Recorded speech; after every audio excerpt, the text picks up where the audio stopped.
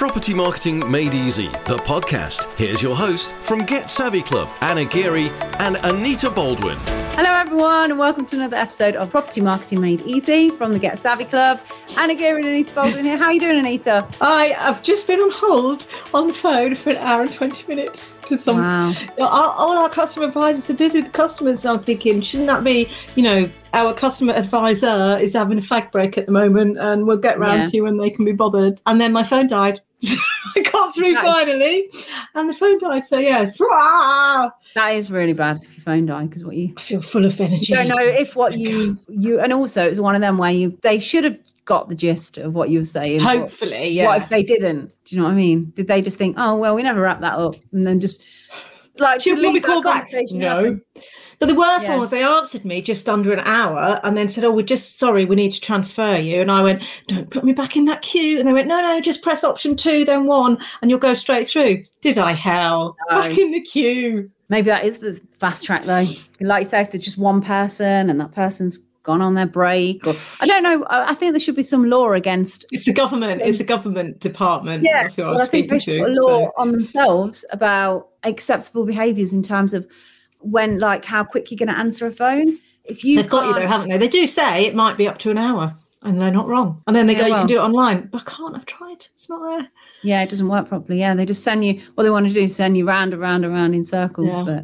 They've got you because there's literally nothing else you can do. So you just got to. Get yourself some snacks, get your phone, do something. But it's obviously they've put their call centre in Ireland, so it's like these lovely, gentle, friendly Irish accents that do calm you down.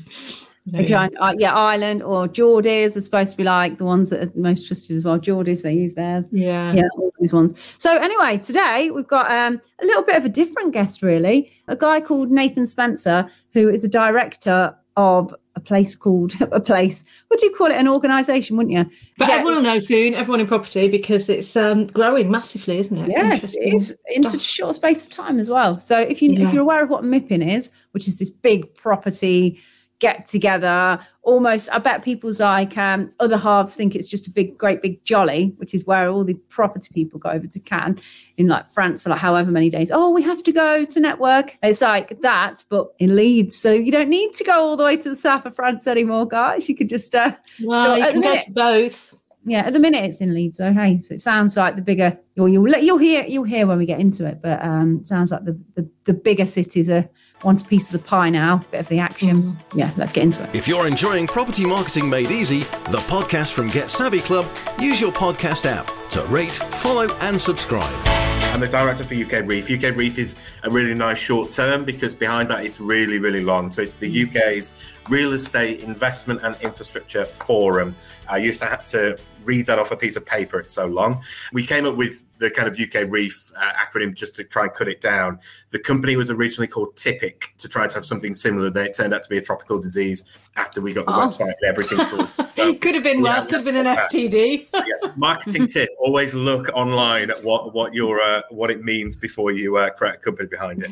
A touch of TIPIC today. How are you? Exactly. Yeah, some tropical disease from the South America Amazon or something. So we had to quickly change that one. So UKREiiF has quickly become the UK's leading forum for the built environment. It's a big event that takes place at the moment in Leeds. It's an annual event. This year, it should bring together about 10 to 12,000 people, and it is local authorities and government. It is investors, developers, occupiers, because they're the whole built environment industry in terms of architects, law firms, agents, etc. are in the audience too. We've quickly become kind of a bit of a disruptor, people are saying, to MIPIN for those that have been there. So we've kind of taken a big sort of market in terms of that public-private sector partnership, and it's working quite well. It's quite hard to describe it in terms of everything that goes on across the event in a short period. So website is the best place to go. Yeah, if you're into property, you will have heard of MIPIN, I would have thought, at some point. So to say it's a UK version of that is quite a good description. Because it was actually how I got in touch with you was a friend of mine who's an architect. He mentioned the UKREiiF. I was like, what? And he said, yeah, it's MIPIN, but here in the UK. So that's how he described it as well. So what date is the next one then? The next one's next year. So it's in May, the 21st to the 23rd. But what we try to do is to get people to arrive on the 20th and to stay until the 24th. We have fringe events. So we actually, you buy a ticket to our main area, and it's we don't do it in a generic conference centre. We want to, we've got outside pavilions as you would have at MIPIM, which I think is where the comparison comes. But we like to see ourselves as very different to MIPIM for many other reasons. But obviously, from our end, it is a bit more UK focused, and therefore it's very much a really good area for public-private sector partnerships to develop. And then on the fringe, we must have about 150 events which take place in the wider city, and that works because you've got people who might be supply chain, who might be providers of cladding and providers of aircon and providers of energy. Some of those will find the benefit on the fringe rather than coming into the main area, which is more of that kind of there's transactional discussions, there's future of place and placemaking, it's the designs of future cities, and it's more of that kind of top level developer, occupier, investor, local government discussion taking place. So we actively encourage fringe because we want more people in the city to make it a big buzz. Which city is that then that it takes place in? So it's currently in Leeds. So we launched in 2022. So we've done 2 events so far. The attendance doubled last year, and we expect it to probably double again on current trajectory. And then we're out for tender at the moment, looking at where it will be held from 25 to 27. So we've got Birmingham, Manchester, Liverpool, Leeds are the 4 cities that have made the shortlist. So we are out with them at the moment, and we should know by November, December time where that is going to be moved to, or it may stay in Leeds still. Yeah. Oh, so how did it come about then? How did you just think, I'm going to do this? We've always done events within the business, but we've tried to do a lot more local or sort of industry focused events. Our CEO has always wanted to do a big event. When I first came into the business 5 or so years ago, so he was the owner, CEO, he'd always envisaged doing a larger sort of event in the UK. Everything sort of dropped on it around the time of COVID. So just before COVID, there was a lot of talk around moving forward, the difficulty of local authorities going out to international locations like the south of France to run, it's quite costly, and you're in the south of France and there's champagne on yachts and all that kind of optics behind it. Local authorities that I know are a lot more careful than doing that. They go out for business, but there has been so examples previously of that kind of activity. So there was a lot of kind of issues. And then when COVID came up, we've got the sustainability issue of flying over. There's 10,000 people in their peak used to go to MIPIM. We had the cost of living. We had the pandemic, which stopped travel. And actually, I think the UK realised, actually, we do need a place in the UK to bring investors and developers. The government were very much on board straight away, because obviously it's bringing investors and developers together to drive economic growth. But also there was an angle from their end around trying to have some form of post-Brexit kind of positioning to go, we can do something big in the UK. We don't class ourselves internally. We don't try to compare the two between ourselves and MIPIM, but there's a lot of people who have, and I don't think it would have come around without COVID kind of making everyone really look at it and go, actually, we send 50, 60 people to the south of France, but cost of living, sustainability, the issues with trying to kind of cut down budgets a little bit, opened it up, certainly from feedback we've got to create UKREiiF. And it took about 18 months to happen. Lord Bob Kerslake, who sadly passed away a few months ago, he was our advisory group chair, and he helped us get people onto the advisory group like Joanne Roney, the chief exec of Manchester, Jen Hartley from Invest Newcastle, and those people have kind of helped us drive it forward within the industry to bring it forward. And we still have that advisory group running currently to try to advise on where it goes as well. It sounds like you've been successful really fast, which indicates it was really needed in this country. If you go to an event now, there's a lot of content, and we have content as well, but events have gone into that place where there's a lot of kind of people are exhibiting in the trade shows, and so you're not always going to meet the right people. So what we tried to do was to make sure from the outset it's all around facilitation. So we do a lot of private events that nobody sees, where we put investors in a room and developers, and we bring local authorities to them. We bring Greater Manchester to them, and then an hour later we'll bring London to them, an hour later. So we're actually announcing today, later on this afternoon, that Torbay Council, which is on the south coast, following meeting at UKREiiF, have brought forward £100 million development in their location in Torbay. And that's a direct impact. They've never met the developers and investment partners before, and we've facilitated those conversations with them all the way through. So it's not around putting people into a room. We've tried to do the correct facilitation to make sure everyone's finding value, and then they talk about it. It's all been built on fear of missing out. My whole essence of when we went to a PR agency or to a marketing team, it has to be FOMO, and actually everyone is doing our work for us. as you said, Anna, you heard about it from someone. That's exactly what we're all about. At the moment, everyone is talking about it, banging the drum on our behalf. So it means our marketing costs can be slightly less, which is great. I'm happy. People that listen to this are either in property or they're looking to get into property. So it could be all manner of different people, but usually most people are in property or getting into property in some way. So like who are you because it's a lot of different types of people that can come. Who are you mainly targeting?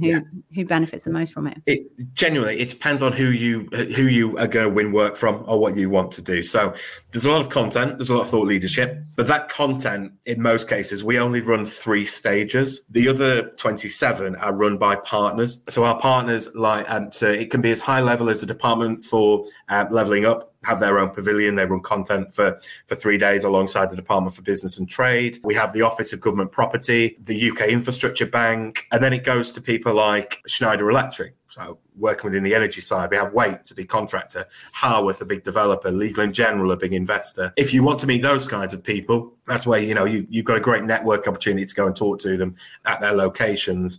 So we try to attract as many clients as we can, government, investors, local authorities, developers.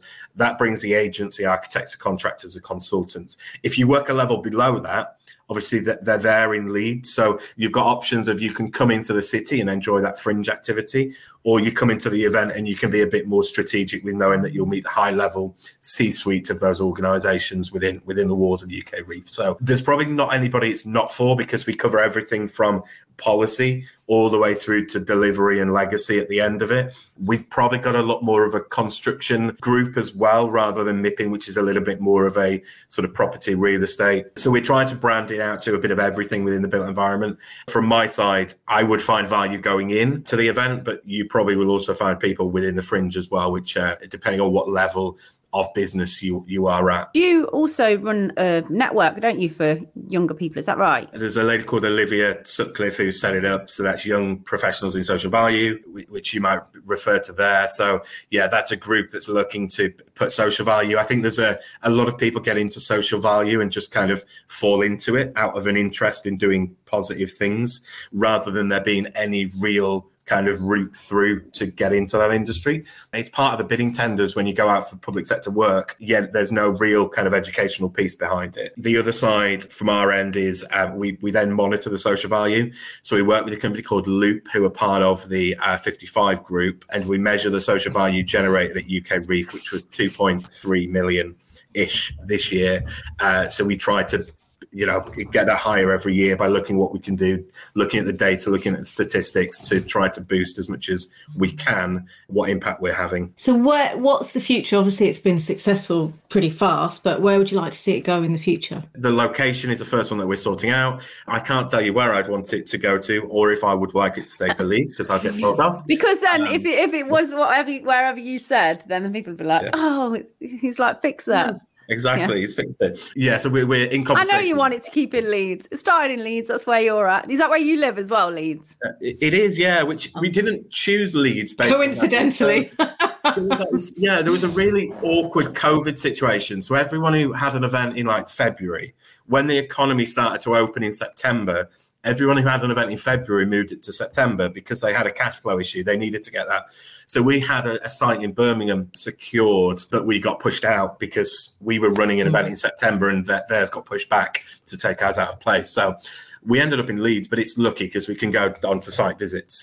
One of the issues is it's the continued growth. We need more space. So we're working with... Where in Leeds is it? There's the Royal Armouries Museum and then an exhibition I've been there, called New Dot. But what we try to do is we use the whole site. So we've got pavilions outdoors. There's a jousting arena, believe it or not, which we've taken.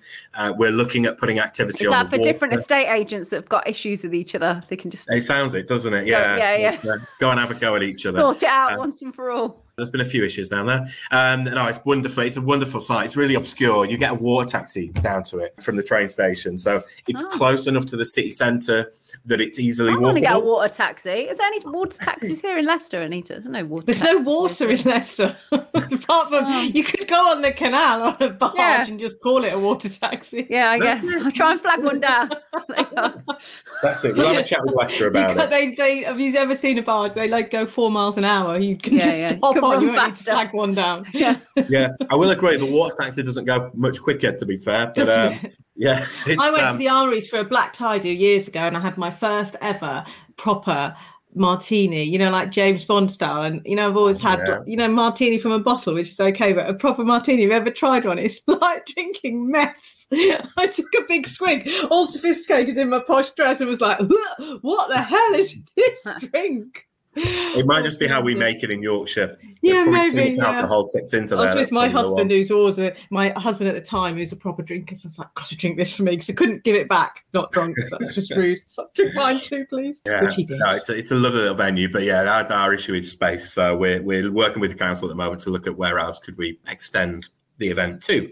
But yeah, we will find out. And then from our end, what's beyond that? It's a shame for it to end up in London like everything else, wouldn't it? Yeah. Really? Well, yeah, they're not on the shortlist, but I think they've openly come to us. We've had that conversation with London. MIP in UK didn't work because it was in London. If you're in the city and we want to try and bring people out, you just go home, wouldn't you? You know, why buy a hotel room when you can just go and get a tube in the morning? We don't have the luxury up north, do we, where you can jump on a tube and you're in Manchester the next minute. So yeah, it means that people have to stay in and around the city. They come away for 2 or 3 days. They close their laptops, and it's all about connecting, facilitating, and we don't have that work feel where you're rushing to get back to an office. Yeah, London were quite open and said, actually, we think it would work elsewhere. And government as well gave us that nudge. They would prefer to back an event outside of London because of the whole. Because there aren't many, are there? I guess it's a space thing, but yeah, and connections thing. You're right, but yeah, it would be a shame to end up where everything else is.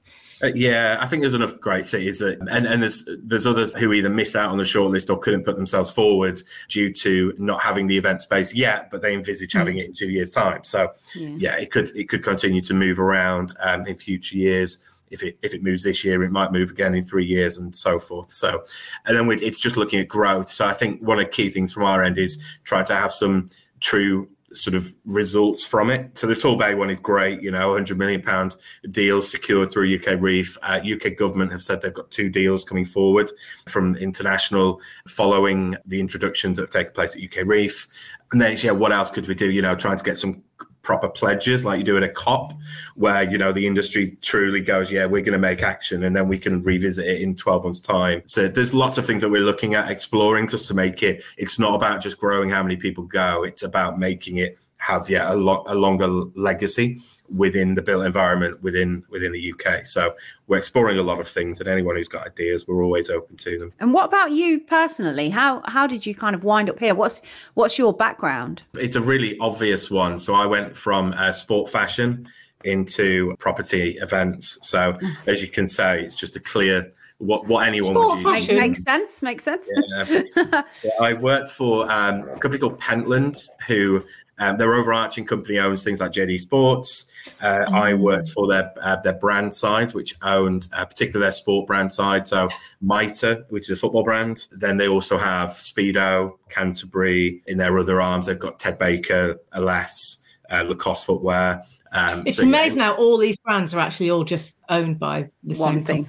Yeah, it's weird. And Pentland was incredible. So the Speedo's down the road from Leicester in Nottingham. Their team is like 60 people. And then you're looking at them saying they have the global swimming market under wraps compared to Nike or Adidas.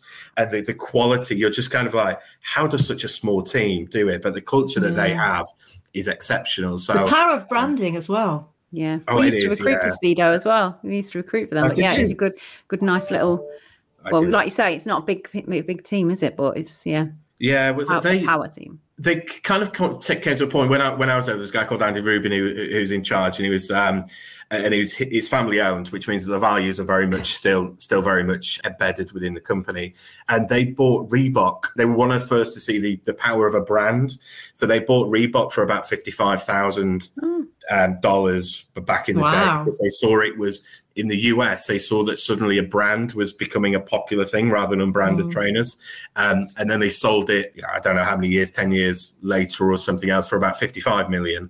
Clever people then. They invested that into Speedo. They invested it into a few other brands. So, yeah, they're very good. Brand building is... You get free Speedos. Do you know what? We used to get... we had a Christmas sale, so when stuff got returned... I thought you were going to say at a Christmas party where we all... Oh, in the mall, no.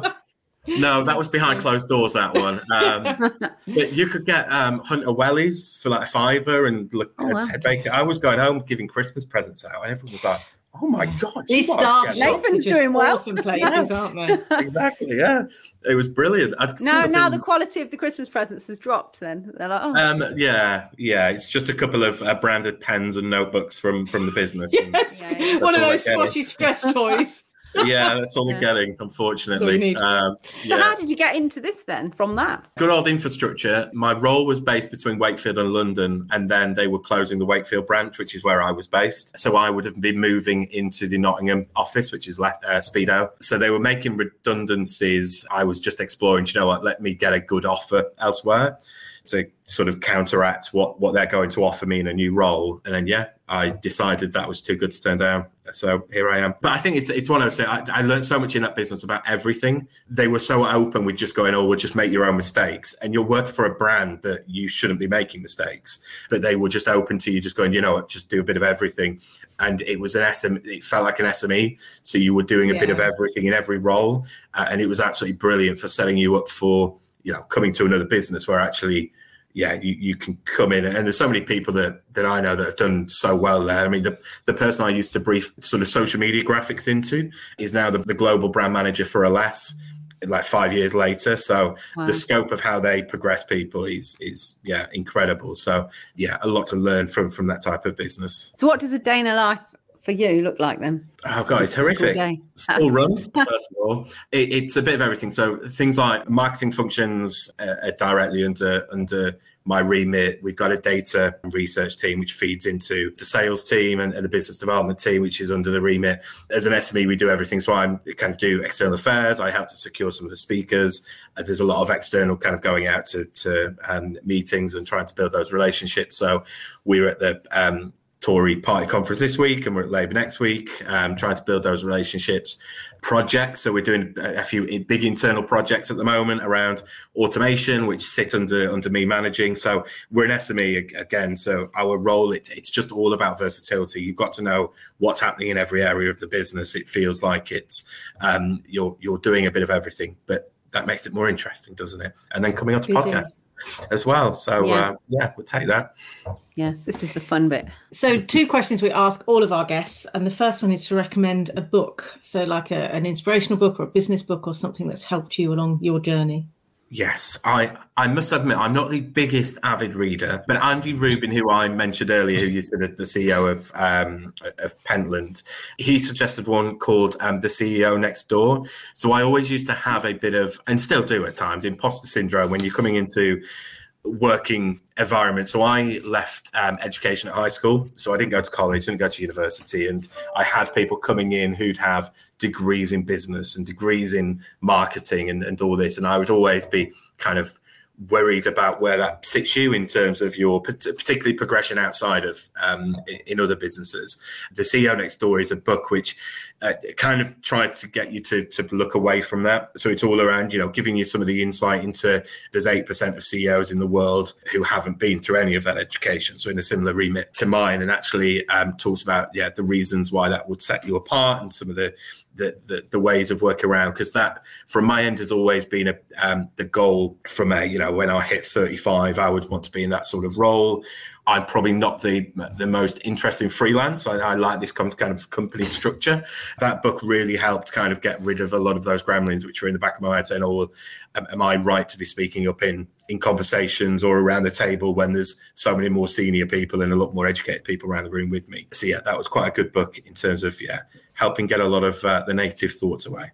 Sounds like a good one. It's funny because I've met a lot of people who have a lot of education and they've never gone, I'm better because of this. Whereas people that don't go through that educational path always feel inside that they should have done it, or that they're missing something, or that they're not good at. Do you know, it's funny, isn't it? How it's always in you. Often people dumb down how no one would think it of you. Often people dumb down their education as well. Like they almost disregard it a bit. Like no one really flaunts it, do they? Like, oh, check me out, I've got this, this, and this. They kind of just go, well, that's what I mean. I don't think that if you've got it, you think it's like this great thing. I mean, I've got a lot of qualifications, but I don't think it's a great thing. Whereas people who don't, so like my daughter was talking about not doing A levels and doing something different, and I said, I think you'll always regret it in life. I don't think it will hold you back not having it, but I think inside you'll always feel like, I wish I'd done that. I should have done that. I haven't got that. And there'll be something because I've met a lot of people. It's bizarre. It's a bizarre thing, isn't it? I think it comes down to when I was talking earlier around when, the events that we run, I try to make sure as much as possible that they represent society by seeing and hearing people. The people I see, whether it be politicians or whether it be newsreaders or those that are in the public eye, that are doing well, they tend to be people where they're not shouting about it themselves, but there's always information about them. They've been to Oxford, they've been to Eton, and it makes you feel, unless you see the visibility of working class people having made it, but there's not really many CEOs, MDs of the big organisations in the UK that come out and are publicly not in corporate. Yeah. There's no need for them to. They're not a public. They're not the brand. The brand is the business. But things like politics and the news and whatever, you need to be charismatic. You need to be front facing, and therefore their stories get told a lot more. So I think it's more of that. You don't get the visibility of working class as much as you get the visibility of others, more from just an optics perspective of what you see. But they're very much there. We just don't hear them. I think as well. Yeah, because it absolutely doesn't hold you back from an entrepreneurial point of view, particularly in property, where being an entrepreneur is more important than having a degree, isn't it? Yeah, that mindset. Yeah. I think it's changed, definitely. I think it's more and more people aren't seeing the value of actually just sticking to and going through the normal education system, because as AI comes in and as things change, then our world is going to look a lot different in a very short space of time. So it's kind of not necessarily the best thing for people trying to say, right, go and, focus on being this or doing that or this particular path. It's kind of whatever suits the individual, isn't it? More so now. No one's really going to judge you, I don't think, further down the line for the choices that you made. You just make the best decisions that you can at the time that you're making them for you, really. Yeah, that's the idea. And I don't think without educational reform it will change much, because I didn't know what I wanted to do. I was good at PE. So they were like, oh, you're going to be a PE teacher or a professional rugby player. You've got one or two options. You're like, okay, I've not really got much choice. Or a fireman, there weren't a lot of choices then, were there? Yeah, but now that I go back onto my education, I'm like, I wish that have been something that integrated the likes of English, maths, geography, and put them all in together. So you effectively were my way of envisaging, I think there's been some suggestions of trying to change it to do the same, would be to have a bit of structure around, you create your own business within, when you're in year 10 and 11, 2 years left of school, where you try to incorporate everything into one. You're marketing it, you're creating content that promotes it, you add the maths into it to do your figures. Yeah, because you're understanding why you're doing the maths then, aren't you? Because there's a reason for it. Exactly. That's everything is at school is, why am I doing that? Why do I need to learn about Shakespeare and maths? But when I was a kid, I never read, because the act of just sitting down and reading was not me at all, because I was always on the go and whatever. So I, in my head, thought, oh, I'm not somebody that reads. Oh my God, I would never read. But obviously now the amount of books that I get through, because I listen to them and I do sit and actually read sometimes, but it's books that interest me. When I found self-help books or whatever, when I was at 17, 18, I was like, oh, okay, I get this is interesting stuff. This is about growth. This is, but before that, the ones you're told to read, my son's books, he's 10, and some of the ones he gets given at school, I'm like, obviously I listen to him read them. I'm like, they're so boring, but he doesn't like reading, but I think no wonder. So we've tried to get other books, but it's not really about, I never really connected the fact that actually it's about learning new stuff that you might be interested in. From reading, I just thought it was the act of sitting down still. The other question we always ask everyone is, what makes you savvy? The versatility is the biggest thing I find from a being savvy perspective. So I can sit around a table and I can have deep dive conversations around SEO and PPC with the marketing team. I can deep dive with the operations team around, I'm leading a project on automation around automating ticket sales through to a database that then kicks out what the operations team need on site. Being in a bit of everything, I don't think you need to be an expert of everything. That's what you employ people around you to be. There will be better experts, but you need to know the core dynamics of every business. What are their challenges? What are their, because, if you're looking at, I particularly find interest where I find 2 or 3 issues. We've got a few challenges within the website and the marketing side, which line perfectly with the challenges with the operations team, and just putting them together, all of a sudden you've got your project that you go, right, that actually does need sorting, rather than it being a pain point between different groups. So my biggest thing has always been try to be in every conversation about everything that's happening across the business. Try to know as much as you can, because then you know what the downfalls could be, you know what the the opportunities are. I think we've either alleviated quite a bit or found opportunities by having a couple in our team who can fit in dynamically into other roles. Brilliant. Fabulous. So Thank you so much interesting stuff. Yeah. So how do anybody that's listening to this podcast, what is the best way for them to get in touch with you or to find out more about UKREiiF? LinkedIn, drop me a line. UKREiiF, it's a simple website, ukreif.com, which has the basics of the info. I would probably suggest if anyone's interested in learning what it might look like to look at this year's that happened in May. That gives you a bit of a guidance of what to expect and who's going to be there, the types of people that are going to be there. 2024 we'll start to be putting stuff out after the party conferences. We were waiting for manifesto pledges, big announcements like HS2's going before we kind of structured our activity, but we only do 3 or 4 of the stages. So then the rest of it is our partners who put everything together and they run their own stages. And therefore that they probably will start to kickstart what they're doing in January onwards, and you can see what it's going to be like. If you're enjoying Property Marketing Made Easy, the podcast from Get Savvy Club, use your podcast app to rate, follow and subscribe. Awesome. Interesting stuff. So if you're in property in any format or guise, then get yourself a ticket. Nathan obviously just lives in the next event. So he kept talking about, this year, even though that's next year. I thought to myself that the 2023 one had been done. That's why I said, well, when is it then? Because I thought, maybe it's not been done then. There's another one before the end of the year. And then he's like, May. And I thought, that's technically like next year then, Nathan? Yeah. But in his mind, right, in his head. He's obviously in it. A lot of planning must go into all of that, mustn't it? He's very passionate about it, isn't he? Very that's his thing and it's wild and everything, which is interesting background as well. Thought it was funny. Check out the website, check out Nathan on LinkedIn, and we'll see you on the next episode. Bye-bye. That was Property Marketing Made Easy, the podcast from Get Savvy Club. If you enjoyed it, connect with us on social media. Just search Get Savvy Club.